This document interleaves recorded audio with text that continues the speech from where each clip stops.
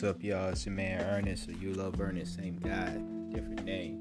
Back again with another episode of the Ernest Thoughts Podcast. Let me take a sip of water real quick. I know, only 9 seconds of talking got me out of breath. No, not really. I just really needed that sip of water.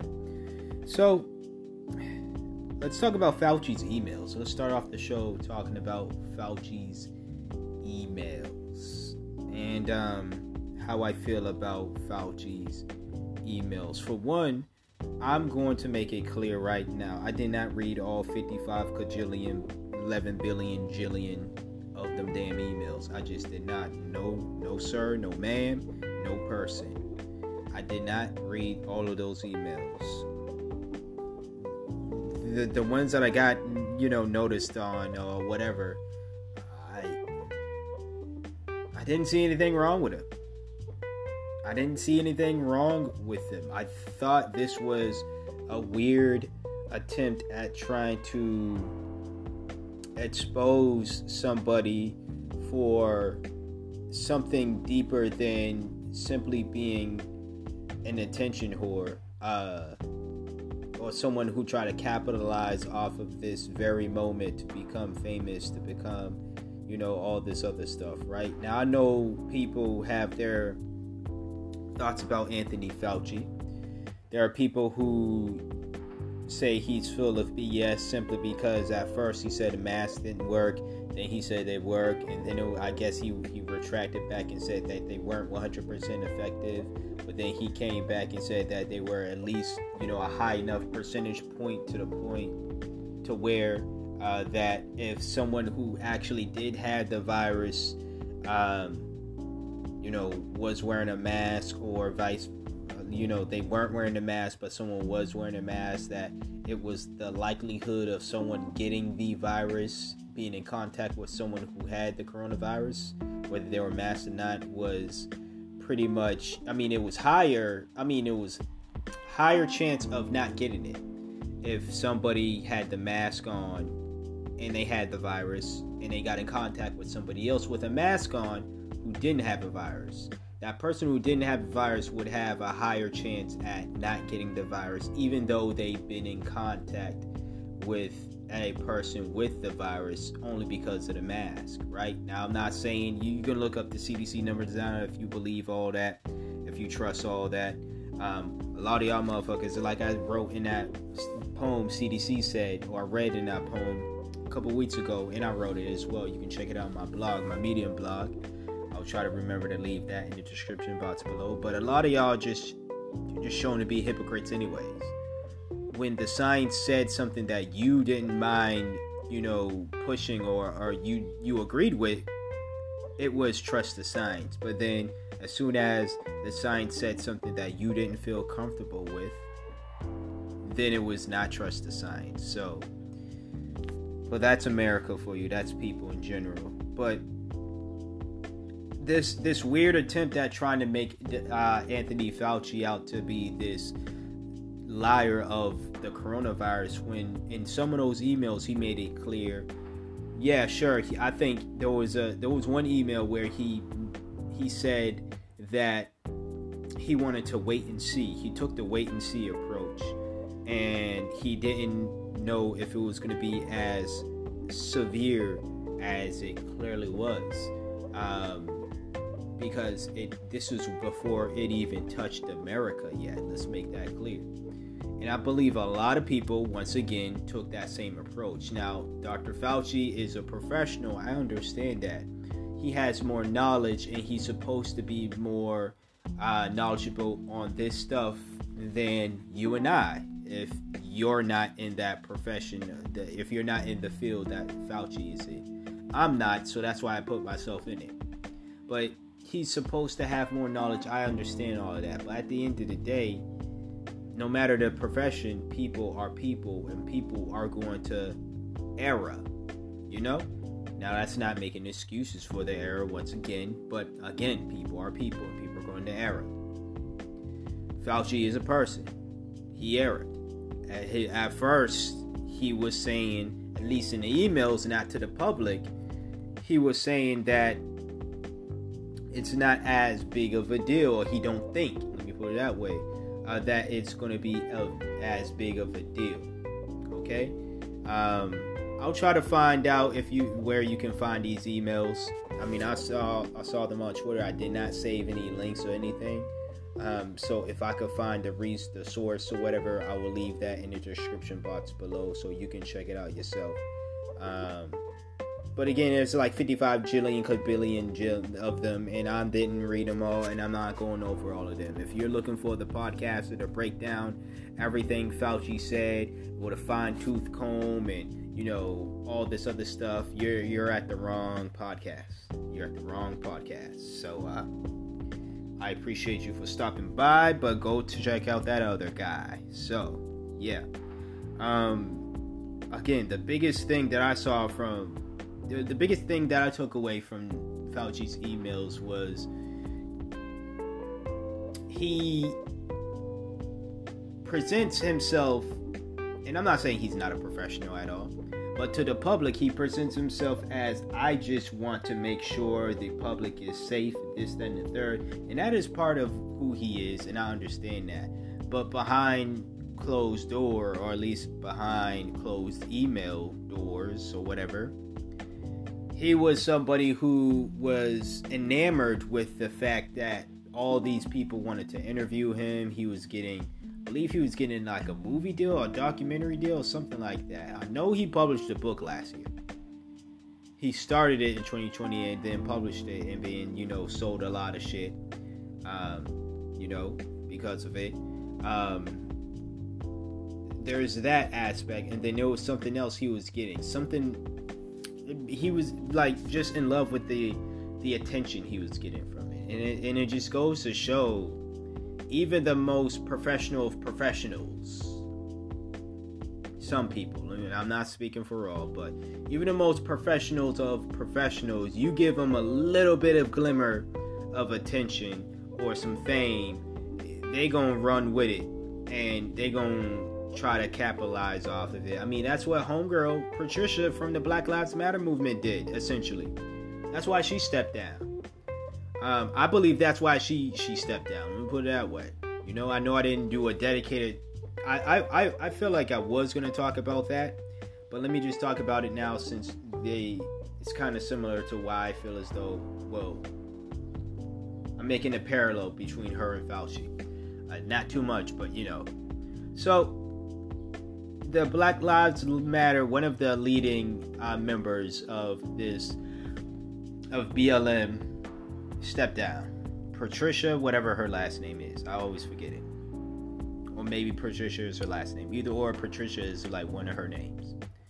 She stepped down, and she wants to focus on more, you know, of the things that people, including myself, was giving her flack for anyways. Using the movement to get book deals, TV deals, movie deals.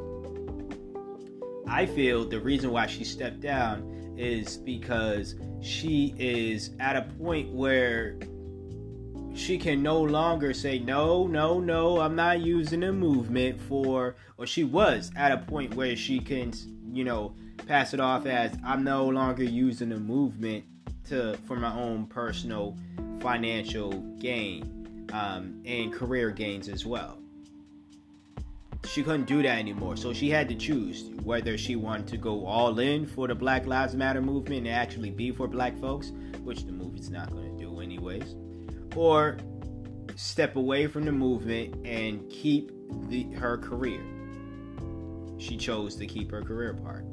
There's that aspect of it, and that's what I think about that situation. I'm not saying Fauci is going to be dealt with the same situation at all. I'm saying that because the difference between him and Patricia, obviously, other than what their professions are, who they are as individuals, and what they do and shit, is the simple fact that Fauci's entire career is based on what he was doing last year and what he has done in the years before. his entire career. It's not like, at least to my knowledge, he can go off and branch off into doing something else, because he's always going to be,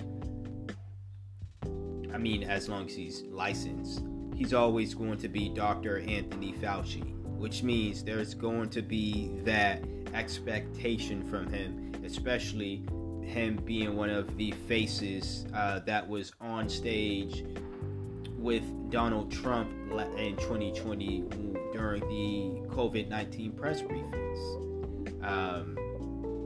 So he's always going to be that. Whereas with Patricia, she can go off and start acting because she used the BLM movement and all the fame and money to jumpstart her career in acting or something, or directing movies, or writing books and book deals and things of that nature. It's kind of like when rappers or, actors or whatever famous people start off their career with rapping and they get famous that way, but then they start acting or going into other fields, and then they use pretty much rap as a catalyst to or maybe not a catalyst, but maybe a springboard of some sort to jumpstart some other careers, But yeah, I don't have much else to say about Fauci and the emails that I saw. Once again, I didn't read all of them, to make it clear. If there was something that was super inflammatory that you felt the need, that you felt needed more attention, please bring it to my attention. Hit up the Twitter in the description box below. Hit up the Instagram as well in the description box below. Bring it to my attention, and I will look into it. And if I have something to say about it, I will talk about it. But I'm not going over all 55 billion quadrillion of them damn emails. I'm just not. Simple as that. Find that other, podcaster or, independent media journalist who's going to do that. I'm not going to be that. So, with that being said, we're just going to get into the next topic. So, stay tuned.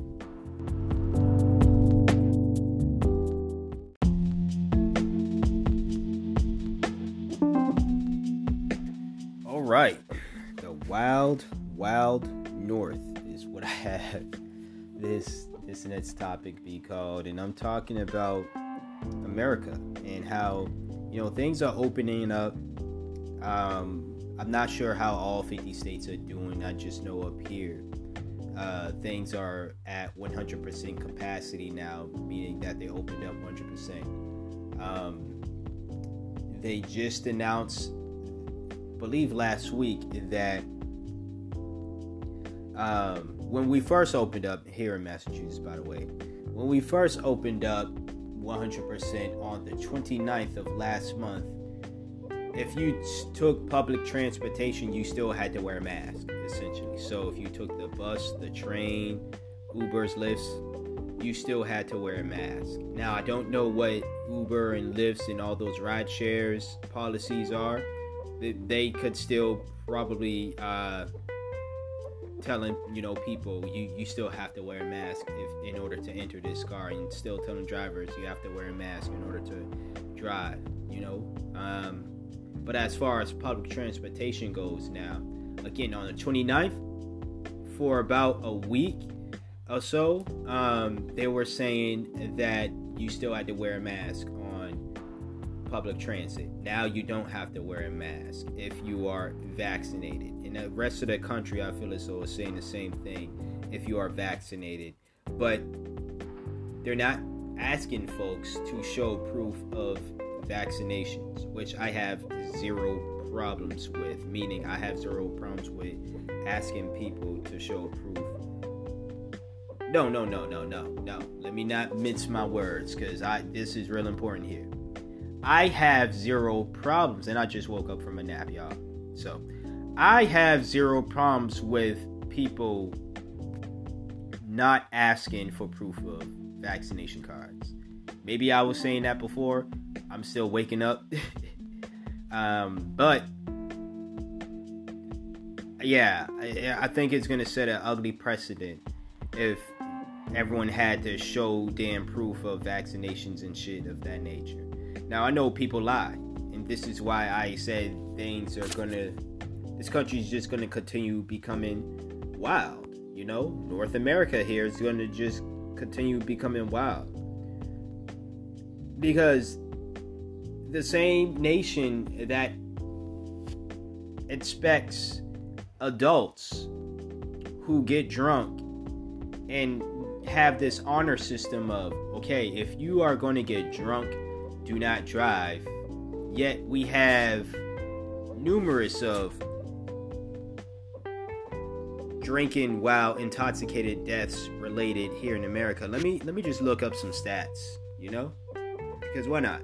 I'll look up some stats over here on my phone. Number of drunk driving deaths. Well, they have one in 2019 and then one in 2021. So let's look at the one in 2019.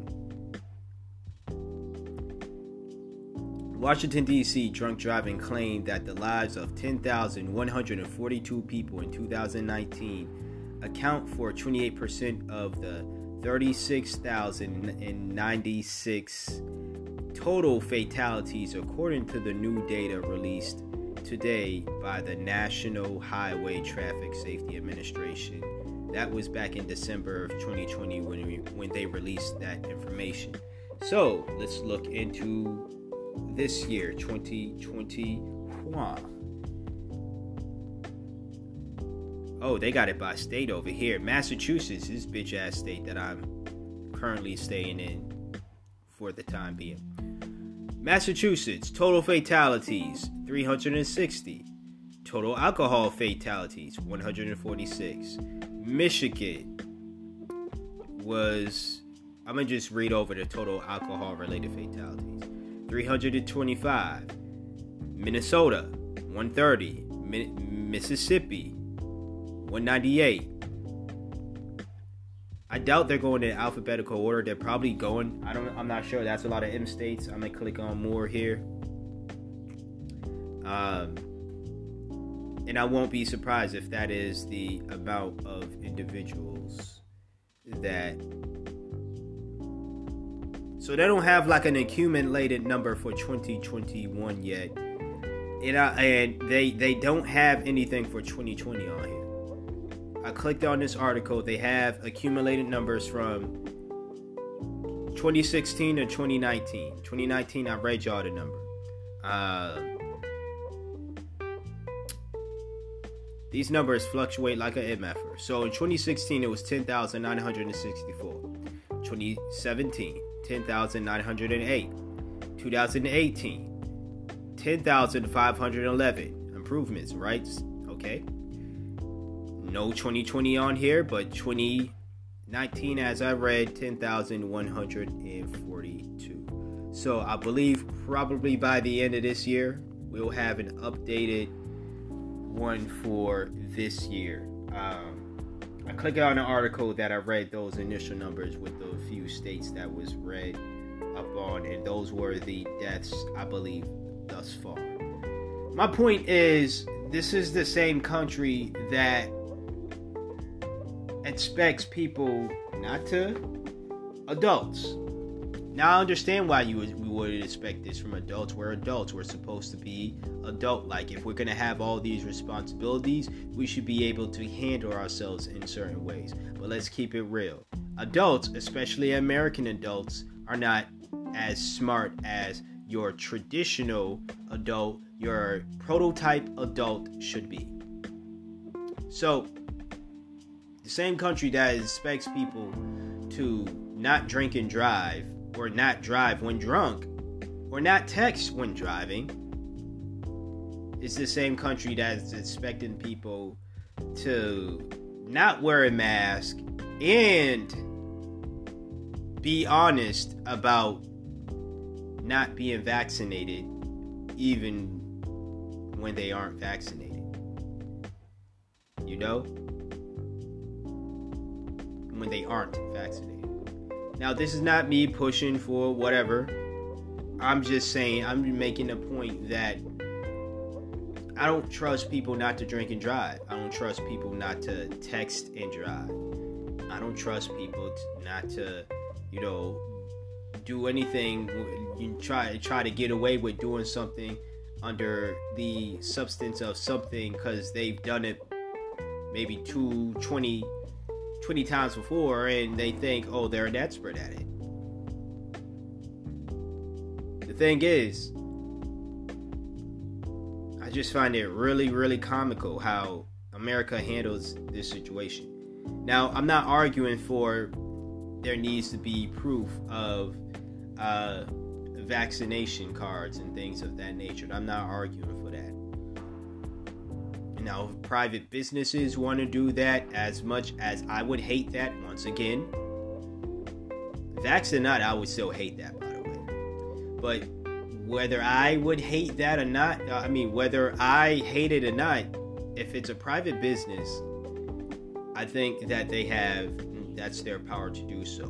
But you, as an individual, have the power to say, well, I'm not going to spend money here. Simple as that. Because if one business does it and then they end up losing money, what do you think the other business, especially the competing businesses of that business, what are they going to do?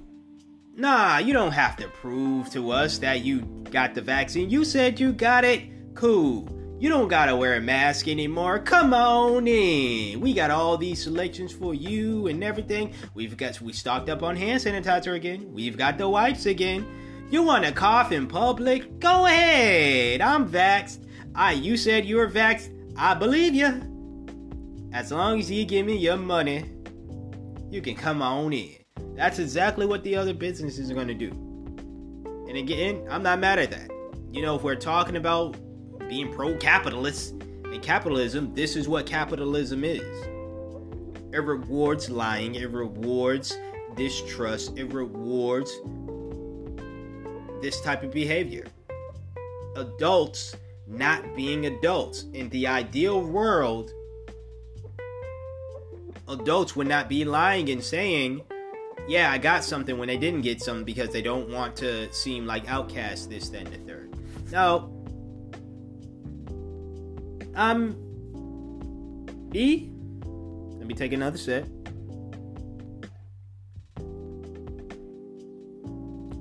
I'm still wearing my mask. Like I said, vaxxed or not, I'm not revealing that information to y'all. I'm still wearing my mask. And I made that clear in previous episodes as well, that vaxxed or not, I'm still going to wear my mask. At least, I'm giving myself the most maybe for the next 2 years, probably for another year. For one reason, I never had a problem with wearing a mask. It's the type of mask that you gotta wear, but I've never really had a problem with wearing a mask. I, for one, like wearing the mask, okay? Not all the time. I will say there are cons to it, you're gonna have to you should be bringing chapstick or car mats, whatever you use as lip balm to lip moisturizer. You should be bringing that with you all the time. But especially if you wear a mask, since you're breathing on your nose, that dries up your lips a lot. Yeah, I don't like the Tyrone Biggums look. These lips are too priceless for that. So yeah, you make sure that now I gotta have keys, wallet, phone, car mats. But that one little slight inconvenience, because I like wearing the mask, isn't bothering me. You know what I'm saying? It's not. But you know how Americans are. The slightest of inconveniences is the biggest problems, but politicians causing inconveniences, your fucking job causing you an inconvenience in your life, and you don't say a goddamn thing about it. You're the politicians, once again, causing inconveniences in all aspects of your life, and you don't say a damn thing about it. But oh man, I've gotta bring the chapstick out because I wear a mask and my lips get chappy because I gotta breathe on my nose and lips and it's not fair. Alright, fam. Alright. But what do y'all think? Do you trust people? I just don't have that much faith in humanity. I'm trying to be more of a less cynical thinker person. But some things I'm just like, yeah, I don't think I'll ever think positively on. I'm sorry. Hope and faith in humanity. Although there was a slight glimmer of 2 months hope that I had that maybe Americans especially, but humans are going to get our shit together during the pandemic. But then when you saw how we acted. You saw how we act. You saw how, and I say we meaning you, not me, but it may not be meaning you. But you saw how we as human beings acted. Oh, we just gotta do this. We just gotta tough it out. And we're gonna tough it out. And we're, especially Americans. I don't want anybody racist. I don't want anybody that's America. We're this tough country. And y'all the first ones crying about you can't go here, you can't do this, you can't enter this store without a mask, you can't do that, and all this blase blah. Please, tough. And you're the tough one. Please. I'm hoping things won't get wild as I predict them to be. Do I think the numbers are going to be up now that it's not necessarily a mask mandate anymore? I don't know. I want to say no because of the rising numbers of individuals who've got the vaccine. If y'all really are saying that it is as effective as it is or whatever, then, and if you trust the CDC and all that, Fauci and them, and you read the emails, but not, then I don't think the numbers are going to like just skyrocket and then we might have to go on lockdown again. But let's hope that doesn't happen, because once that happens, it's not the people who are getting the vaccine that's going to be blamed for that. It's the people who didn't get the vaccine who's going to get blamed for that. It's the people who didn't get the vaccine and are still walking around without a mask on who are going to get blamed for that. And sure, you can be mad at individuals for lying and saying, yeah, I got the mask and I got the vaccine and I'm all good. But at the same time, you might have to run up on, you might have to run up on your doctor or the hospital or the CDC themselves if you ended up getting the vaccine and then you still end up getting sick because you ran into somebody who lied about getting the vaccine, ended up still getting sick. Yeah, that's like, hold on. You sold me, even though it is free, you sold me on this thing and I'm still sick. Yeah, where my money back? It's the money I didn't spend. I'm gonna need my money back still. But that's just my thoughts. America is funny. I can only speak about America because I don't know what mask mandates or what other countries are doing as far as opening up. But America is just funny. Funny in a sad way, but funny regardless. Because, again, it's like, really?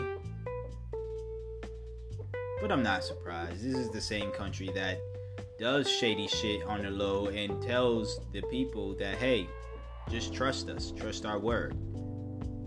You don't need to know the truth. Just trust our word. So why not at least give the American people a little bit of that action? Because if we were to tell the government, hey, just trust us, man. Like, I'm paying taxes. I'm making legal money. Just trust me, man.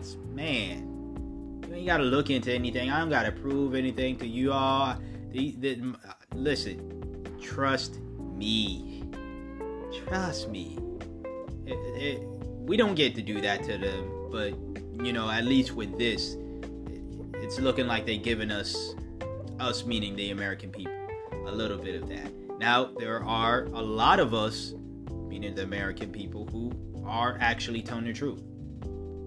Then there are some who are likely gonna lie. I mean, there's people online who admitted that they didn't get the vaccine, or admitted that they're just going to lie, which was dumb. I mean, you don't necessarily, if you're gonna tell a lie, don't tell people you're gonna lie. Don't reveal the lie. I mean, it's just dumb. You know, don't reveal it before you get caught, because it just makes, that's like, hey, I'm going to rob this bank today at this time at this location, and then how did they know? Once the police is there right before you get there, like, alright, man. But I'm rambling on at this point, so we'll get on to the third topic here. Stay tuned.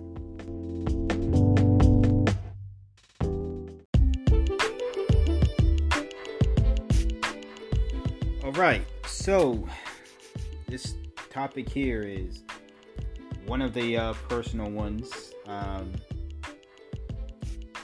I thought it was very fitting to talk about this topic here of, is Boston racist? Because, well, I've been living here for 29 years of my life, all my life, to this point.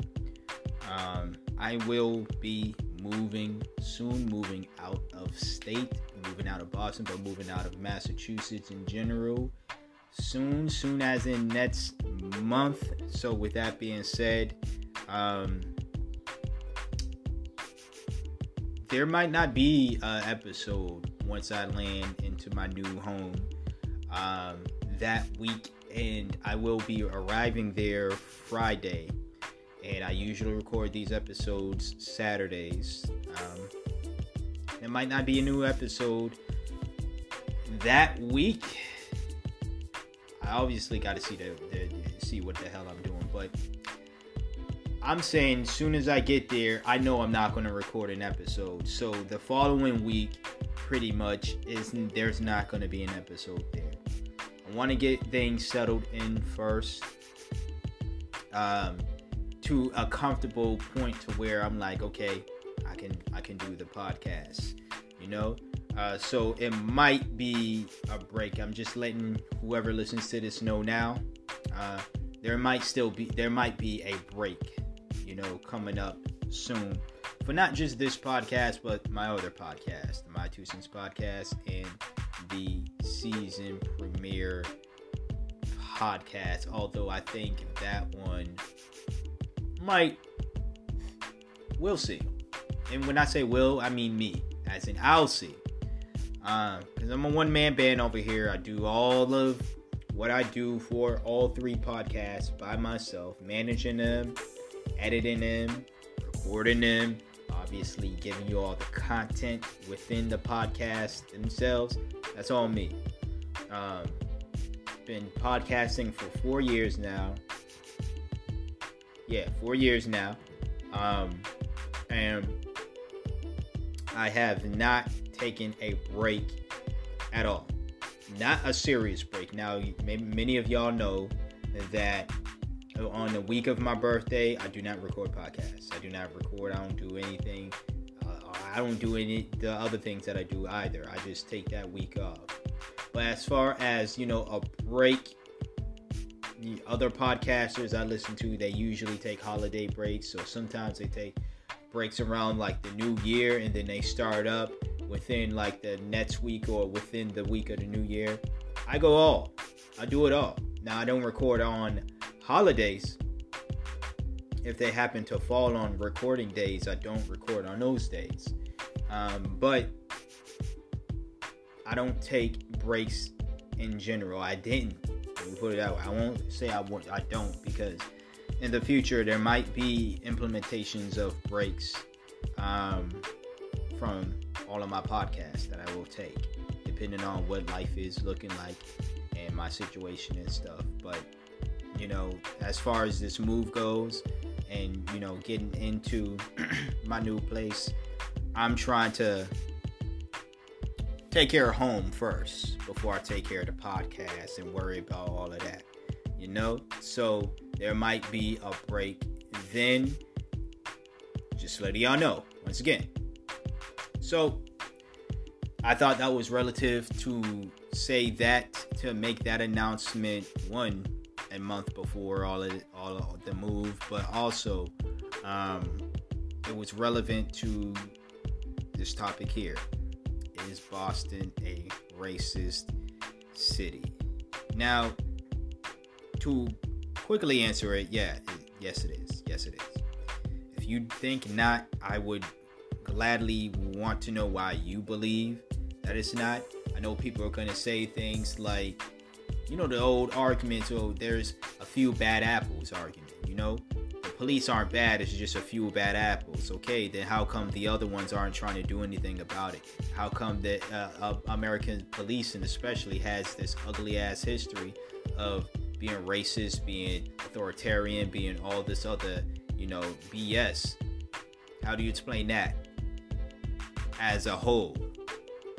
Not as a few bad apples, not a few bad apples that are, enacting authoritarian type, things. This is the organization. How do you explain that? I know someone's going to try to do that with this, my stance on Boston being racist. Well, you may have ran into a couple of racists here, but the entire city is very accepting and I beg to differ. Because, again, the police organization here was just exposed of some racism. There's a documentary on Netflix about a man who just got freed, accused of a crime he did not do. Although he knew the individual who did it, he himself did not do the crime. But because he was black, because he knew the person who did it, because they got to him, I believe that before they got to the actual perp, he still was guilty of said crime. Just got out. Same police department is refusing to look into a police chief, or former chief, I believe, commissioner, I believe, black guy, but still, who abused his wife or ex-wife for the longest, and allegations have coming out about his abuse, and he's making it seem as though he's not, or the police is making it seem as though they had no idea about this, that, and the third, that they hired an abuser. And she and others have been saying this before he was sworn in. Few bad apples, right? But they're protecting this man. Anyways, Boston is definitely a racist city. Now, I'm not leaving Boston because of racism. I'm leaving here because, not only is it time for me to just go and experience life elsewhere, but I'm moving in with, my future wife. So, good times. Good times. And, although I'm moving to North Carolina, I'm not naive in thinking, well, I'm leaving all the racism behind. Anybody who's going to move from the north to the south thinking that they're leaving racism behind, I have a beach house in... Which one is it? Greenland? Greenland is the one with all the ice, right? So yeah, I have a beach house in Greenland to sell you. So if you are someone who truly believes you can escape racism by just moving from the north to the south, from the south to the north, from the east to the west, from the west to the east, hit me up about that beach house in Greenland. I got you. Hit me up. I got you. Alright? Got you. I'm actually moving out of that beach house as well. I moved from that beach house to Boston, and from Boston to North Carolina. So hit me up. I'm gonna need that money. So, this place is absolutely racist. Y'all should have seen what Boston looked like how proud the racists were. And I'm not saying every Trump supporter is a racist, but you know when you know when you know. Y'all should have seen back in 2016, when Trump first got elected. I out here. These, talk about proud boys, right? These boys out here were out loud and proud. Alright? Shout out to Pride Month. But I ain't talking about them type of proud boys. I'm talking about the Trump type of proud boys, you know? These boys was out loud, and girls. So proud boys and girls. They were out loud and proud about their man. There was graffiti, Trump graffiti all everywhere. Trump stickers all everywhere. Not everywhere, but all everywhere.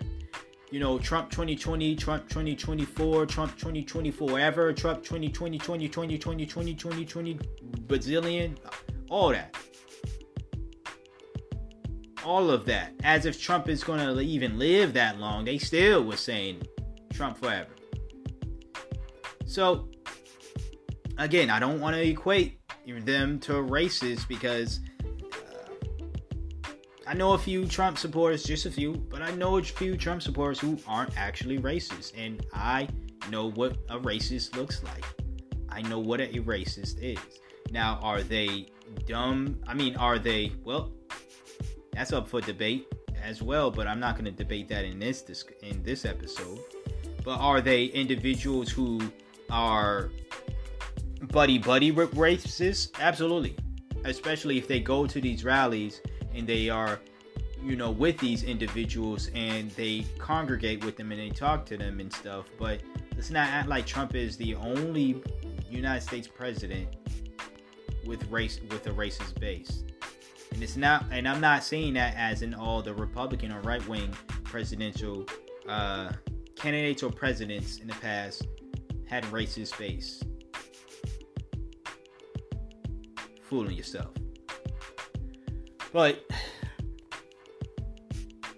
this place, as a black man living here,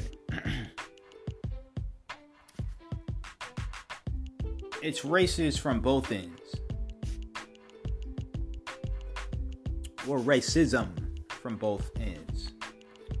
And this is from a cis black man's perspective. Let's get that out the way. The quote-unquote leftists on here, or out here, let me put it that way, will claim that they want to elevate the voices of all POC, right? People of color. POC solidarity. But clearly have racial undertones when it comes to their stereotypes, generalizations, and prejudices of black men especially. Black folks, but black men especially. They'll do what the feminists do, use the black women to push their agendas and all that stuff, but don't give a damn really about the elevation and the progression of and the betterment of black people. They just want to use the women and not do anything with the men. And hide it under this idea of, well, we are just these ultra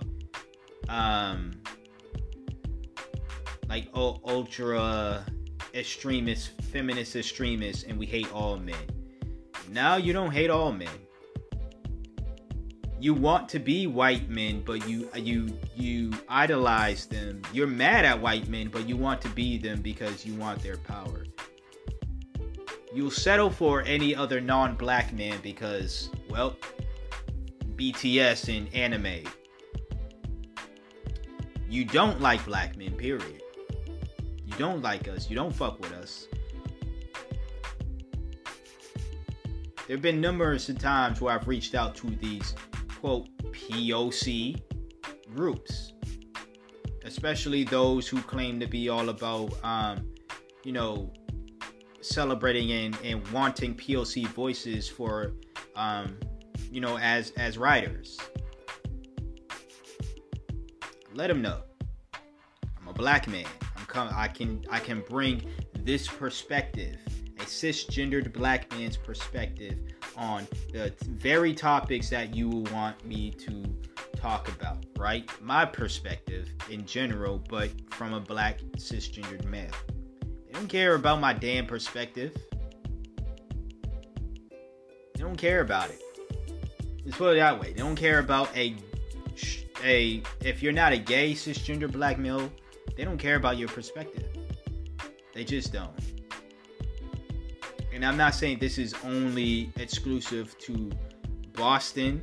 I'm pretty sure other major cities all over the United States have troubles with this. There's black men who try to at least bridge this gap, or try to, if they are seeking jobs or whatever, they'll run into these groups or whatever, or even just trying to network or actually be out there and, either with protests, either volunteering, this, that, and the third, that type of stuff. That stuff happens. And then you got these white groups out here, the white liberals out here are just the worst. The Trump supporters out here are just, they're only tough when they're in their crowds and stuff. You catch them by themselves, they're quiet as a fucking mouse. But the white liberals out here are just, man. You see the stereotypes of the white libs on social media? That's exactly how it is out here. It's exactly how it is out here. They fit that stereotype to a T. To a T. So this is just me kind of going on about my experience, but also now it's turning into if you're black and you plan on moving to Boston. Now, I'm not saying it's all bad out here. This is a beautiful city. A very beautiful city. In the summertime, like how it is out now, very lively city. Especially during this month, Pride Month. And then the Pride Parade, I believe, happens in July or whatever. But you go to them things, they live. You go to the West Indian parades or carnival, they live as hell. I know other cities have these events as well, but out here it's where I experience the most of those events, and they're pretty lively, pretty well. The city in general, just a beautiful city. I think that if you're someone who values education a lot, especially in the STEM field, science, technology, something, and whatever, in mathematics, if you value all of that and you want to get into that field, I highly suggest that you go to a school here in Massachusetts. Heck, if you want to go into acting, you can go to Berkeley College, which I believe is here as well. Let me double check so I don't sound stupid. Is it Berkeley College or Berkeley University? One of them famous acting schools is here, damn it. Yes, Berkeley College of Music. Not acting, but music. But still, if you're... that's a prestigious school. Which one of the... Juilliard is that famous acting one. I believe that's the one in New York. But either or. If you're serious about college, definitely go. And if you can afford it, if you're out of state and you can afford it, go to a school in Massachusetts, preferably in Boston, because we have Harvard. Again, we have Northeastern University. We have all the UMasses, UMass Boston, UMass Amherst, UMass Lowell. I mean, that's the University of Massachusetts in general. So they have a bunch of schools all over this state. And like I said, Berkeley, if you're someone that's really into music, right? You can go there. So I don't want to take this as me just trashing this entire place and saying, fuck this town. I am kind of saying that though. When I leave, I'm going to be so happy. But I don't want to, have all bad to say, essentially, because I don't have all bad to say. I mean, this is my birthplace at the end of the day. Whether it's racist or not, whether the people here are ugly or not, whether the crackheads here are annoying or not, let me not be mean. They've been dealt with a bad hand, some of them. Anyways, there are going to be aspects, is what I'm saying, that I do miss. Now, will I miss it enough to want to move back? I don't know. I don't think so, but I do not know either. You know, I've never lived anywhere else. So that's a big part as to why, that's another part as to why I want to, make this move. You know what I won't miss those? The fucking winters. Absolutely not. And I heard North Carolina, as cold. They only get as cold as 50? Psst. This New England boy can handle that. They probably freak the hell out over that. But I can handle that. Come on now. 50? Y'all tripping over 50? We talking about practice. I do 50 in practice. I practice. I get 50 points in practice. Walking in the wintertime. Come on now. Imagine how many times I'm playing in the game. How many points I'm getting in the game in the wintertime. 50 kajillion. More points than Fauci's emails. That's what I'm going to tell you. Damn. But going back to the actual topic at hand. Because I'm kind of rambling now. Yes, this place is racist. But so is Texas. So is Los Angeles. So is New York. So is Chicago. So is Detroit. So is Utah. Fuck Utah. So is Portland. So is Phoenix. All these other places. Green Bay. Florida. Anywhere in Florida, really. So, you just kind of have to know that how to handle yourself in situations. You can want to beat an MFer up for being racist. You can go at it verbally. You can choose however method you feel is the best method for you to protect yourself to handle a racist. But for the Bostonians who are going to listen to this and deny this place and say, well, because I've seen people do this. They try to argue, well, because we're not racist, because a lot of our sports teams were the first teams once integration started happening between, the black athletes and the white athletes. Boston teams were some of the first teams to actually have black players, black coaches. People talk about the Celtics all the time, how first team in the NBA to have a black coach. A black coach, but a black player. And he was a starter as well. First black champion. First black coach, first black team owner as well. Boston Bruins, first black hockey player in all of the NHL. He played for the Boston Bruins. But simply things of that nature, like Canada always talks about how they're this friendly place, but they have a very, very, very, very ugly history with the treatment of the indigenous people that fled to Canada. Any country, any state, any city hiding behind these woke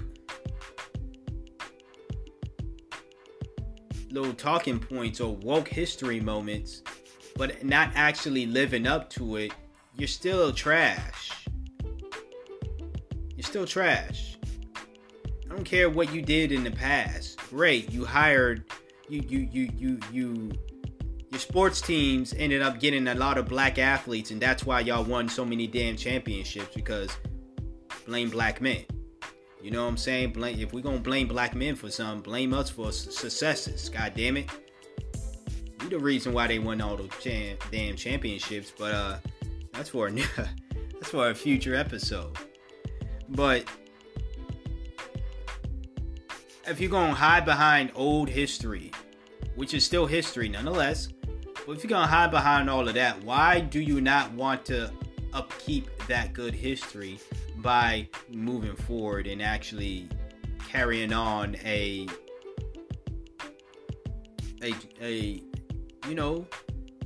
a life of some sort, or just a standard of living. Because it's all for show, and obviously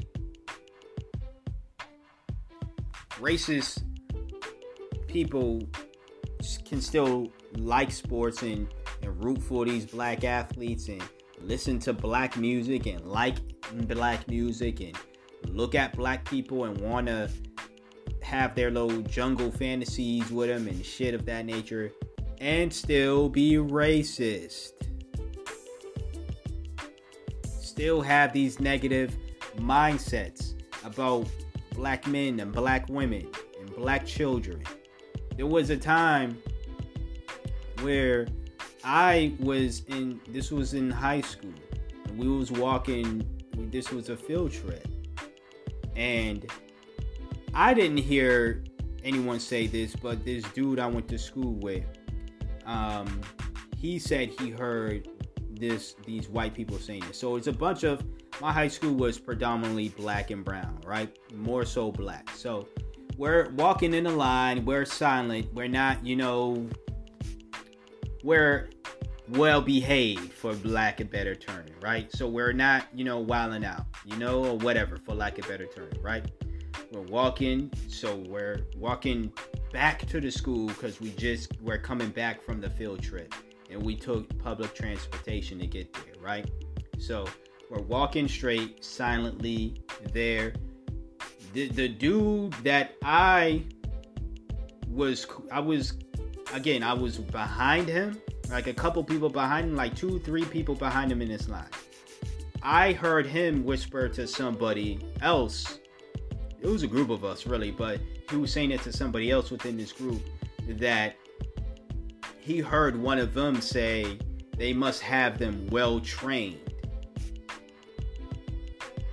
Now you're probably like, well, what's the racism behind that? And he said it was a white person who said, one of the white people that was, because there's a bunch of white people at this, train station, and as soon as they saw just a bunch of black kids and a few black adults and stuff, but a bunch of black teenagers walking in this, area, straight line, silently, it was like all eyes on us. Plus we had school uniforms on and stuff.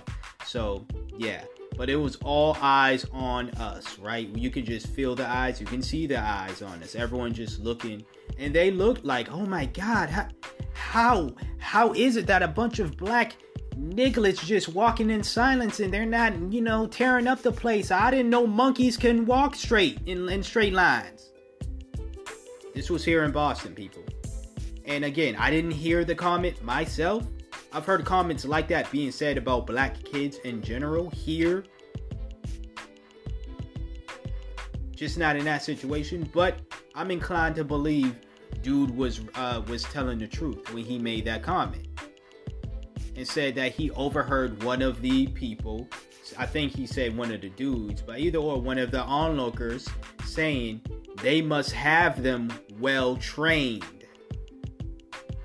He's talking about people, not talking about dogs that you throw a steak on the floor or you have some food in your hand and the dog's barking and they jumping all up. Like a well-trained dog would. If you have food or a piece of meat in your hand, they're not going to overreact and stuff. They're going to, be cool and calm. And if you're going to share that food with them, all you got to do is put your palm down to their face, and then they eat it, and then they eat as much as they want, or they eat the whole thing, and then they walk away, or they just sit down and they wait patiently for the next, treat or whatever, right? But you train dogs to be that way. You train animals in general to be that way. That's exactly how this man saw a bunch of black teens. That we were just well-trained animals, that if they did not train, they, meaning the school, the teachers, whatever, if they did not train us to not be loud and not be ghetto and niggerish all in public, that if we were to tear up that damn train station, it would be, oh, look at the monkeys doing what they do. Just wilding out, flinging shit everywhere. Yeah, you're gonna get that here, people. So, I mean, I'm not surprised. Again, I didn't hear the comments myself. I've heard comments be said like that about black kids in general, as someone who used to work within the school system and someone who just hears a lot of conversations. I've heard comments being made like that about the youth here, youth in general, all over the country. I didn't hear the dude or whoever made that comment, but I don't want to say that the individual who said that to the group of us, that as soon as we got near the, train and stuff, or started to wait for the train, that I didn't want to assume he was lying either, because it wouldn't surprise me one bit. It wouldn't surprise me. And even if nobody said it, I'm inclined to believe there were numerous of people thinking it. Because first of all, why would there be all eyes on us? Like, it's a line of school kids, teenagers, yes, but it's a line of school kids going to their destination. What's so, we just got to sit and watch them. I never got the allure of that. Go about your business. If they're in your way, then sure, I can see why. Or you gotta wait till they pass and, for you to go about your business, cool. But this was one of those situations where people, were waiting for us to pass so they can, do whatever, walk wherever they were gonna walk. But there was also a situation where people, I swear, it was like as soon as we walked in there, it was all eyes on us. From the workers, from the just customers, from people getting off trains and stuff, and just because a bunch of black kids were not acting the way that you think black kids act out in public, especially when there's a group of us or a pack of us. Yeah, that's some racist shit. So anyone try to deny it, like I said, it's the undertones as well. And I could go on and on and on, but another half hour of this, I'm not trying to make it that way. Maybe in the future, I'll talk about it. But for now, I answered the question. I detailed my experiences, or at least some. I didn't detail all of them. Let's make that clear. I have stories. You hear that? Stories of me experiencing racism here in Boston for the 29 years I've been living here. And these are stories that are both recent and a long time ago. So, future episodes I will discuss that. So let's not act like maybe 2-3 stories I shared here are all of my experiences. Absolutely not. Stories, more than 3. That's all I'm gonna say. If you're from Boston and you're black, I would really love your input on this, and for you to share your thoughts. As I said, if you're not black, you can feel free to share your thoughts on this as well. But I do have one more topic. Trying to again end off every episode with an inspirational message, or a message I feel as though is inspirational. So that will be the next and final topic for this episode. Stay tuned.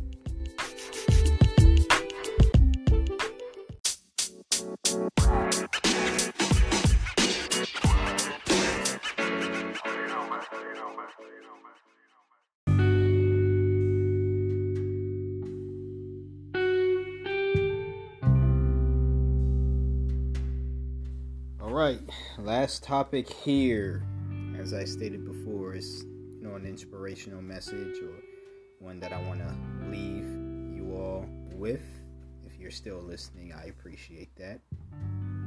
Maybe there's some of y'all who only want to listen to their inspirational messages, so you fast forward and you just skip to this section, which will be the last section, and you go straight for the inspirational message from myself.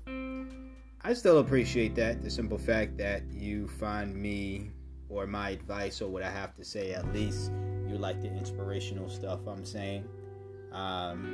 and you want to listen to that, I appreciate that. I appreciate the listen of the episode, period. Whether it's this segment or the other segments or the whole show, you know?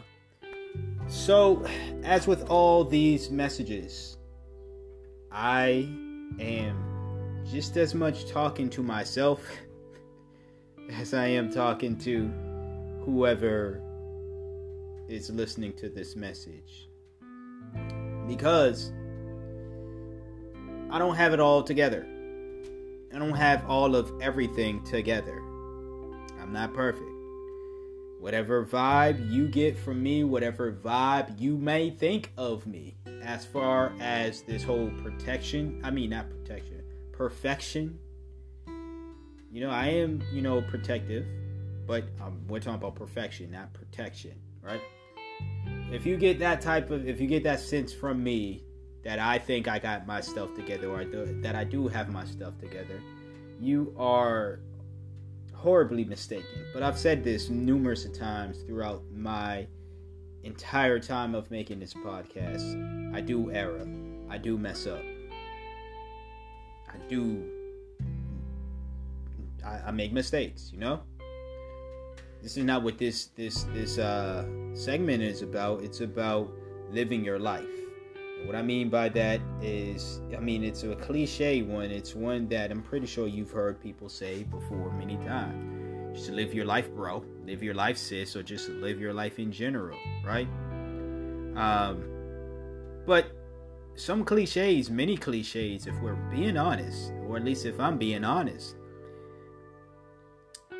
they need to be said over and over again because people need to understand the importance of them. Might be a cliche to you, might be a cliche to others. It might be annoying to hear somebody say these things, but that doesn't take away the importance of what that message means and and how you need to actually take heed of that message, you know? So, like I said, this week's message, live your life.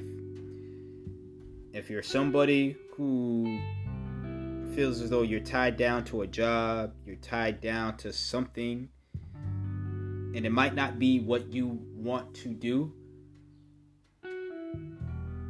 with your dreams, your goals, I'm not saying quit. I'm not saying give up on those responsibilities. I'm saying there's time for you to focus on what you want to focus on. There is time for you to put the energy and effort into what you want to achieve in your life, and you should do that.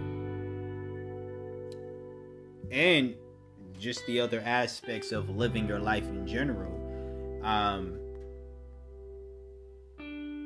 just going about your life, doing things that make you happy, partaking in interest, taking those trips, again, going after goals, eating that food that you like, that maybe it's not the healthiest of food or whatever.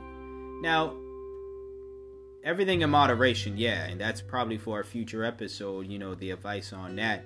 Everything in moderation for sure. I'm not someone that's going to be like, well, you have one life to live, and if you want to eat all the cakes and the double stuffed Oreos and the cookies and drink all the,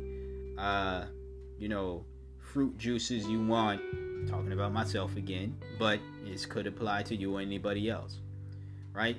I'm not saying do all of that and don't care about your health, don't care about anything else, don't care about your expenses, because double stuffed Oreos, at least out here, damn near $8 per pack.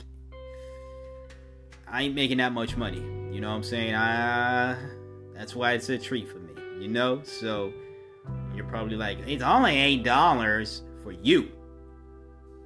For me, I got to second guess if I want to have, spend $8 per day or per week or whatever on a double stuffed Oreo diet, as well as, once again, just me thinking about other eating habits that I have, because I am on the healthy eating tip anyway. So there's that aspect of it. But it could be anything. everything in moderation, even moderation. You know what I'm saying? That's a message I heard from my man Jerome Shaw. But yes, everything in moderation, but that does not mean don't do the things that you want to do in general. Don't do the things that are more important to you than the things that are also important to you. This podcast is important to me. Let's not get that out there. Let's get that straight right now.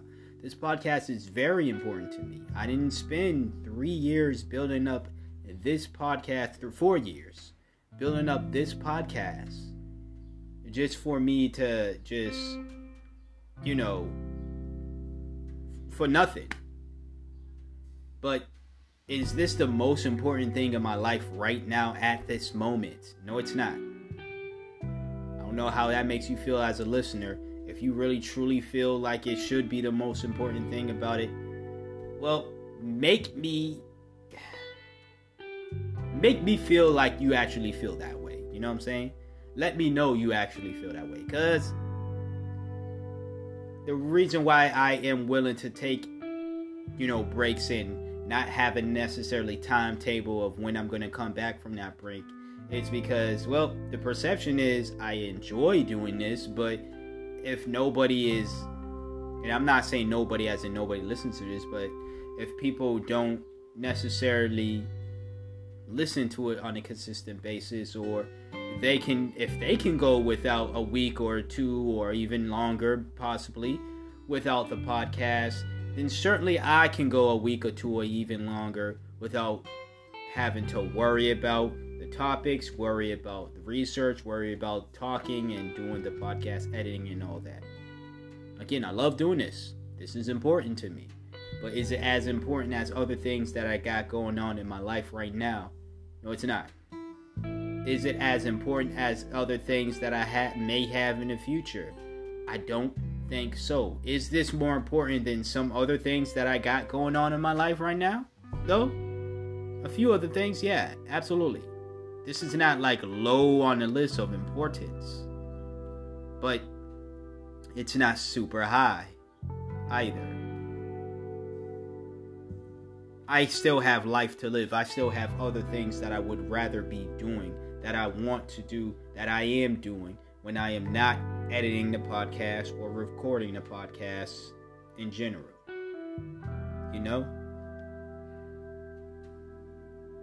There's other obligations, God forbid there's, something happening to a loved one of mine or whatever.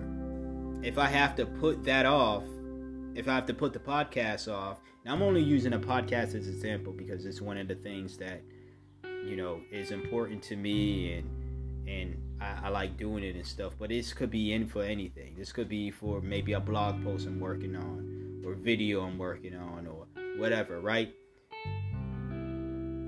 If I have to put that off and say, well, no, I can't do this because I got this other obligation that I created for myself, that I am the boss of, that I can really work on whenever.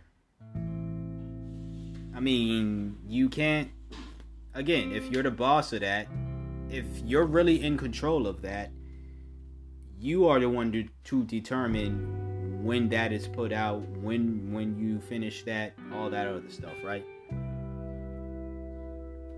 That's how you know you're in control of your life, right? But if these other things that you got going on, whether you got a podcast yourself, whether you are doing something else, work, school, whatever, if these things are controlling you, as in these things are being prioritized, even though in your mind that they're not of more importance than this one thing or this other thing that you got going on in your life right now, or whatever, right? But they are still, they're not as important as this other thing, but they're still being prioritized more than the thing that is more important than that. You don't have control over your life.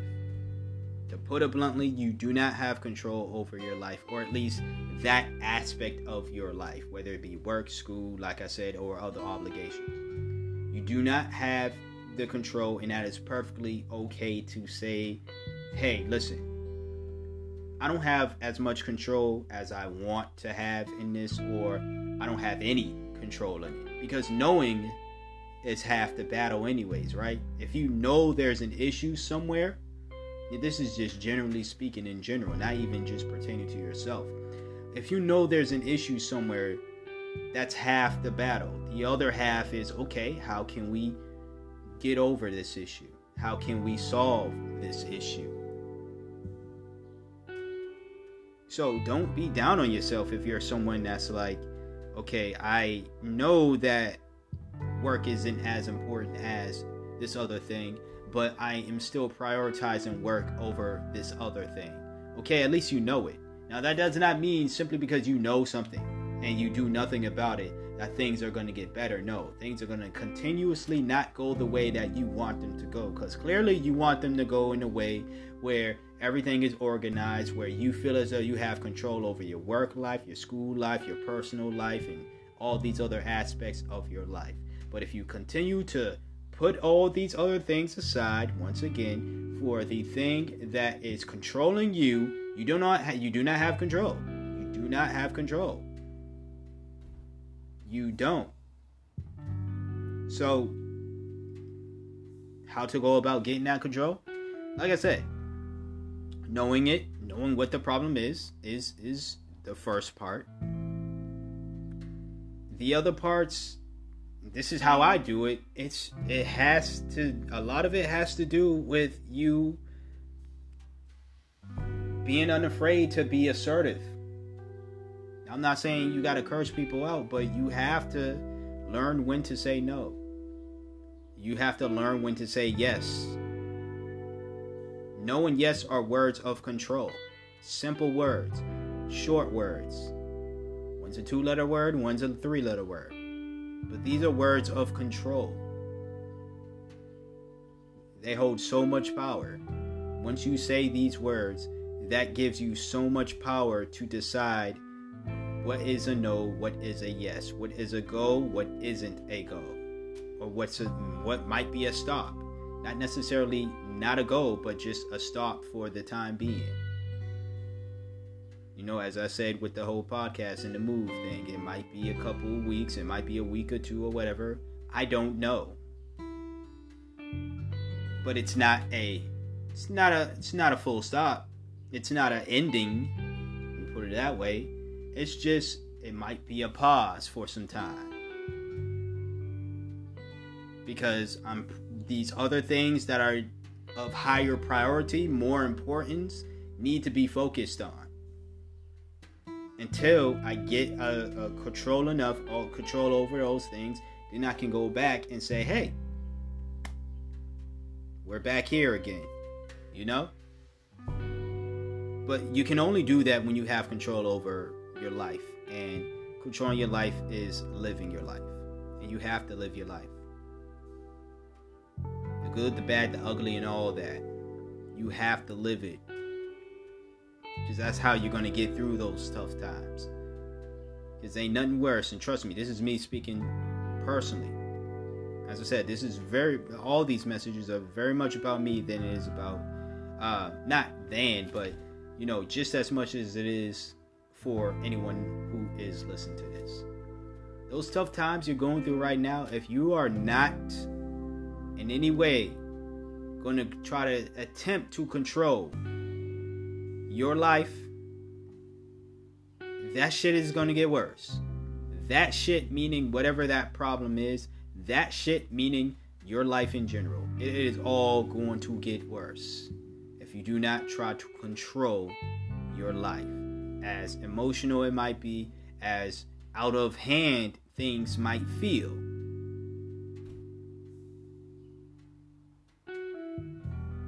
Especially if you're someone who's religious, you got to understand that your God or God in general is not going to just put things in front of you that you cannot handle. Again, even I'm not super religious, and I believe that the things that the universe deals to us is not meant to just take us down and throw us off our game and stuff. If it's not a teachable moment, it is a moment that is meant to make us stronger. Teachable moments are meant to make you stronger, period. But it's not going to be an easy alley-hoop toss-up straight to our hands and stuff. No, we're going to have to work for it. We might have to, run up the court faster, because the ball handler is already, a few feet away from us, and they're running straight to the hoop. But they're not going to go for the dunk or the layup themselves. They're going to toss up that ball. And you have to be there to dunk it in or lay it back in or tap the ball in. Whatever you want to do, once you get that ball in your hand and once you meet that rim, that hoop, you decide what you're going to do. Me, I'm going to do a dunk. But that's just me. You know what I'm saying? You can do whatever you want with it. But it is up to you. You have to run up the court. It's going to be hard, but you're going to have to speed up the court. And I'm not saying speed as in rush things in your life. I'm saying you have to work hard to get up that court. Get that rock, that ball. And whatever outcome you want, however you want it done, it's your decision. You have control of the ball now. Live your life, people. Control your life. I know this is kind of like a double message. Live your life, control your life. But that's just how good I am. I don't improvise none of this. That just came out. So yeah. That'll be the end of this episode of the Earnest Thoughts Podcast with your host Ernest. You love Ernest, same guy, different name. Timestamps in the description box below. Once again, if you just listen to this segment, this topic, whatever, that's perfectly fine. You listen to other ones, that's cool. You listen to the whole episode, though. Really appreciate that. I really appreciate it if you subscribe to this podcast, wherever you listen to this podcast. If you are not subscribed, share this episode. Subscribe or not, share the episode out. Tell everybody else about this wonderful podcast, wonderfully underrated podcast. And if you want to support monetarily, you can do so two ways. You can hit up the link in the description box below that says support. There, you can also send in a voice message feature as well. I know in the past I said there were two separate links. Well, they're actually, you could do both of them in one link. So you can hit that link and you have the option, they'll show you the option to support monetarily and to also send in a voice message if you want to be featured on the next episode. Share your thoughts on whatever, share an encouraging word, whatever. Do that there. And if you also want to support monetarily a different way, hit up the PayPal, because the support tab, there's only amounts. There's one amount that's 99 cents, $4.99, and then $9.99. So $1, $5, or $10 if you hit up the support link. If you want to support, if you want to donate more or even less than all of that, a customizable amount that to your liking, hit up the PayPal. That is how you can support without having to, donate either $1, $5, or $10. That's if you want to support monetarily. Simply rating this podcast, this episode, sharing and subscribing. Those are the ways that spread the word the most. So if your point is to spread the word, do all of that. And I appreciate you. Until next time, until next episode, stay black if you are black. Stay beautiful. Black Lives Matter. LGBTQIA lives matter. Trans lives matter. Black trans women matter. Black trans men matter. Black women matter. Black men matter. And you matter. And I'm out. Peace.